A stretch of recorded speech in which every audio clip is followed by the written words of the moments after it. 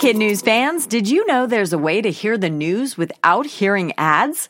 Parents and teachers can subscribe to Starglow Plus on Apple Podcasts to not only ditch the commercials, but also unlock access to future bonus episodes and other exclusives from the Starglow Media Network. That means ad-free listening of kid news every weekday, plus ad-free episodes of mysteries about true histories for riddle-obsessed adventurers, girl tales for a fun spin on fairy tales, Musicland stories to help young music lovers catch the beat, and audiobooks adapted for young listeners with classic titles, including Little Women and Moby Dick.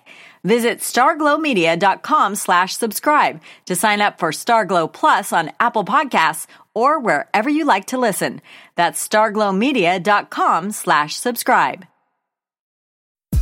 Good morning and welcome to Kid News, sponsored today by Bamboo Learning. I'm Tori. Today is Thursday, September 10th, 2020. And we begin with the biggest county in the U.S. answering the COVID question on the mind of every costume and candy-loving kid. What about Halloween? Originally, the Los Angeles Health Department wanted to cancel trick-or-treating outright, but after outrage from parents, decided to simply advise against it. Officials say it's just too difficult to maintain proper social distancing on porches and at front doors. Also on the please don't list, trunk or treating, that relatively new parking fad of decorating cars and filling up the trunk with sweets. Still not permitted under any circumstances in Los Angeles, haunted houses, carnivals, and parties with anyone besides family. There's no word yet if other cities will follow suit.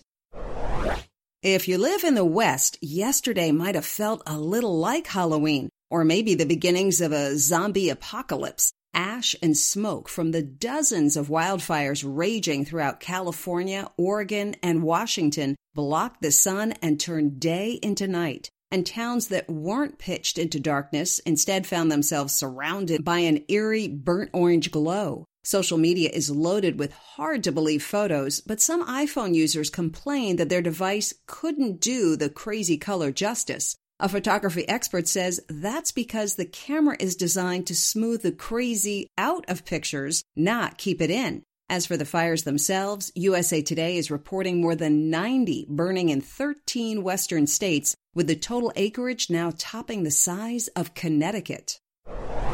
It just shows how tough moms are. Tennis great Serena Williams had nothing but props for her opponent and herself after her victory yesterday over Bulgarian Svetlana Pironkova at the U.S. Open quarterfinals. Williams and Pironkova are 2 of 9 moms who qualified for this year's tournament, 3 of whom went on to reach the quarterfinals. The stands at Arthur Ashe Stadium were empty due to COVID, but that didn't seem to lessen Williams' trademark intensity. Plus, her biggest fan, her 3-year-old daughter, Olympia, was there on the sidelines to cheer her on. Williams' come-from-behind finish now puts her just 2 wins away from a record 24 career Grand Slams. She'll face off against Victoria Azarenka from Belarus in the semifinals later today.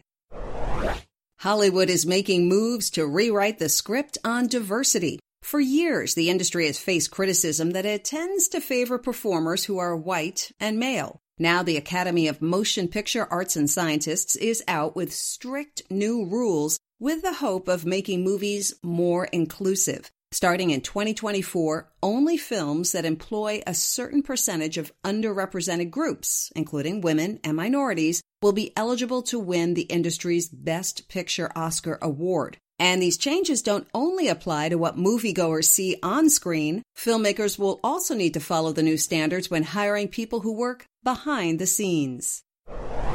Bow down to the new queen of wing sauce. Ajazala Johnson of Luling, Louisiana, is making a name for herself with her top-secret wing sauces. During quarantine, the 12-year-old started experimenting in her kitchen and eventually perfected 2 varieties, barbecue and tangy, and hot and spicy. On her first day in business, Ajazala sold 40 5-ounce bottles of her Baby J's wing sauce at a neighborhood auction. The sauce was such a smash, she's had to scale up to gallon jugs just to meet demand. The entrepreneurial Tween, who counts on her grandma for culinary advice, is keeping her recipe ingredients a closely guarded secret. She hopes to one day start her own food truck business. And that's it for Kid News. Now our Kid News quiz. How is the film industry hoping to improve diversity?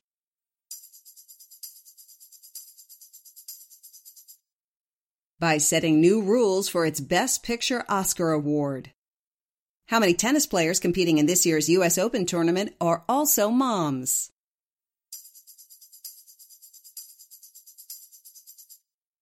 Nine. Los Angeles County is advising against what Halloween tradition this year?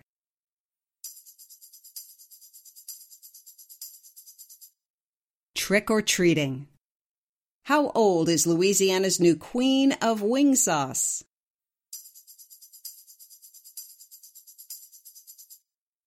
Ajazala Johnson is 12 years old.